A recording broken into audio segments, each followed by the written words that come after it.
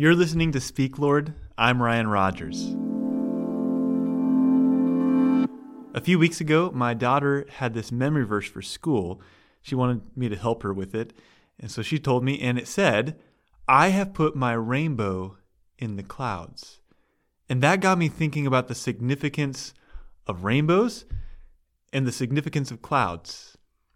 Her memory verse was from Genesis chapter 9, and that's right at the end of the flood story, after the flood covers the earth and Noah and his family come out of the ark, and God establishes a covenant with them and everyone to come after them. I'm going to read Genesis chapter 9, verse 18 through 16.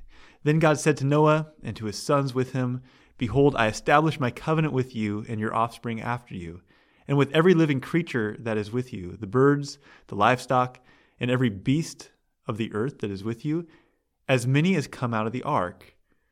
It is for every beast of the earth. I establish my covenant with you that never again shall all flesh be cut off by the waters of the flood, and never again shall there be a flood to destroy the earth."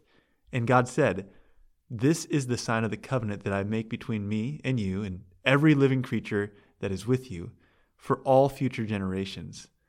I have set my rainbow in the clouds, and it shall be a sign of the covenant between me and the earth.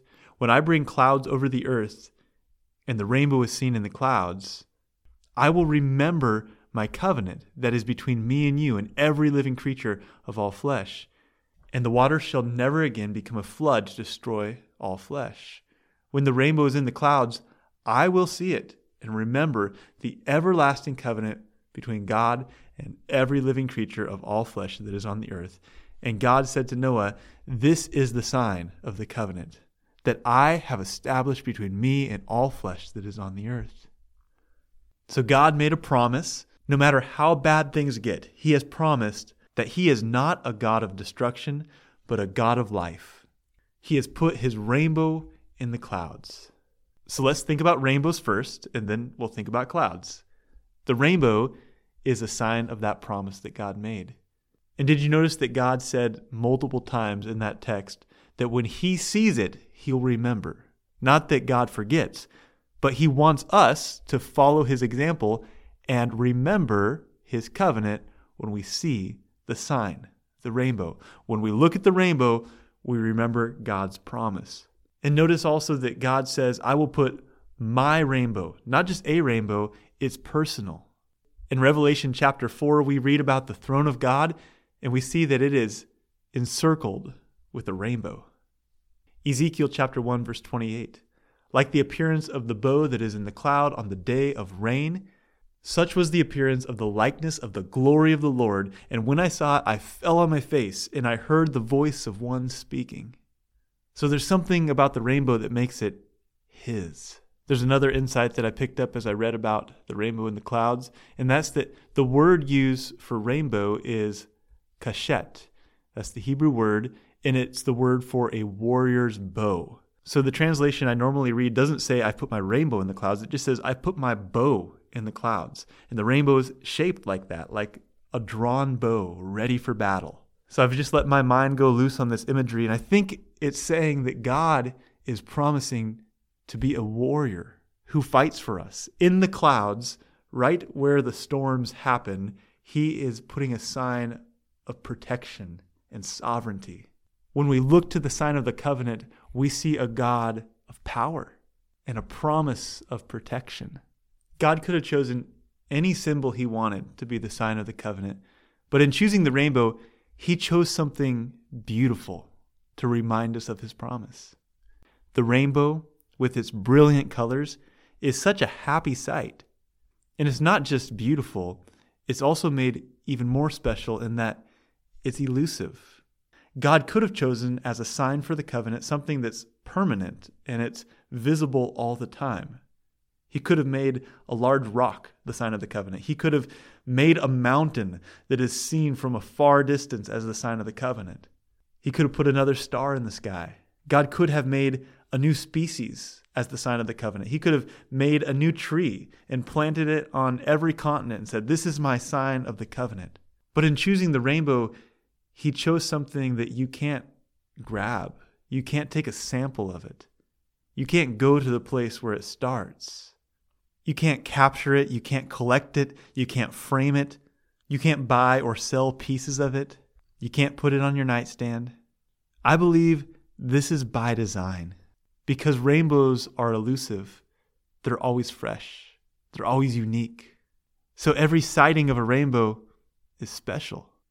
It's a wonderful symbol of hope and faith, which also are beautiful and brilliant, but you can't capture them. You can't collect them. You can't mount them on your wall and then move on. Faith is something that must be woven into our life, and it shows up in unique and brilliant ways, and when we most need it. So these have been some of my thoughts on the significance of the rainbow. But where did he put that rainbow? He put his rainbow in the clouds. That's the only place a rainbow can show up. We're all somewhat familiar with the science behind it, that it's the particles of water that allow us to see the light of the rainbow. He put his rainbow in the clouds. But rainbows and clouds are things of high contrast. Rainbows are colorful, clouds are gray. Rainbows are a symbol of hope, clouds are this symbol of gloom. And yet they're the only place a rainbow can show up. So there's this disputed interpretation of Scripture. It's the view that rain did not fall on earth until the flood. And you'll find arguments on both sides, and there's no conclusive biblical evidence either way.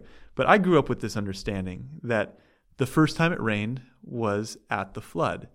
The Bible talks about the waters above and the waters below, and that at the flood, the atmosphere changed, and maybe that contributed to this lower lifespan. God says that men will only live 120 years afterwards. So there's this atmospheric change in the world at the flood.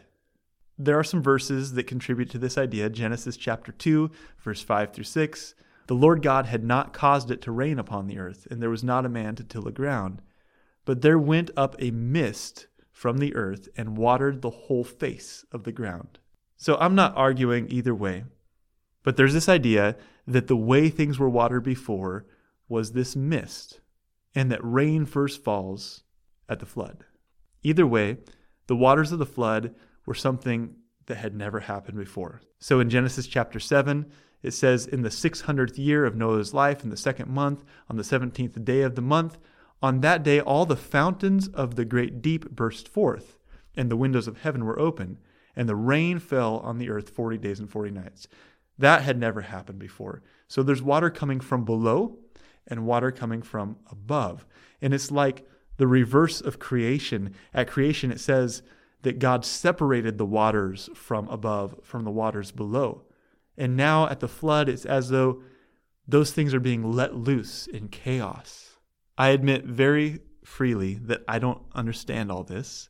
But just imagine with me the possibility that the flood was the first time the earth saw rain.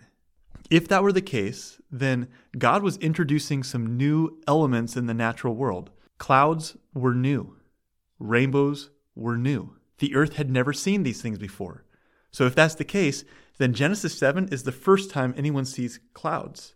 And Genesis 9 is the first time anyone sees a rainbow. So the association they would have had with clouds would have been like our gloomy idea of clouds times a whole bunch, because they saw clouds as this apocalyptic symbol of destruction and chaos and judgment. And then those who were saved out of the flood would have seen the rainbow as this beautiful relief, this hope and victory. And then the irony is that this beautiful symbol is placed in the very symbol of the storm. God embeds the sign of the promise in the place of destruction. He chose to communicate hope in the context of sin. He put his rainbow in the clouds. What a God! He can do it however he wants. But he did not design the rainbow to appear when the sky was clear. Just like he does not call us to a place of perfection, of getting it all together and cleaning up our mess before we can catch a glimpse of his hope. He brings the beauty of hope right into our mess and brokenness. He has put his rainbow in the clouds. I've heard people say that life isn't all rainbows and unicorns. That's true. Life is rainbows and clouds. Life is promise and destruction. It's hope and despair. It's beauty and it's pain. And God has chosen to implant His promise right in the places of our greatest brokenness. Our lives have some clouds. We've gone through some storms, and we know there are more storms to come. And just like Noah and his family were kept safe in an ark, God holds us close through the storms. And then every once in a while, He gives us a special moment where we catch a glimpse of a rainbow. And God reminds us that His promises are sure. We can trust Him. He has good things in store. He has put His rainbow in the clouds. How is God speaking to you? Speak, Lord. Your servant is listening.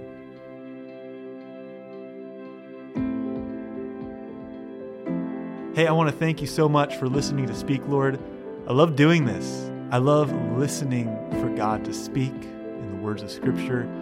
I've also really enjoyed putting together some of these stories. And I promised a while back that I would be sharing one of those stories today. Well, I'm not quite done.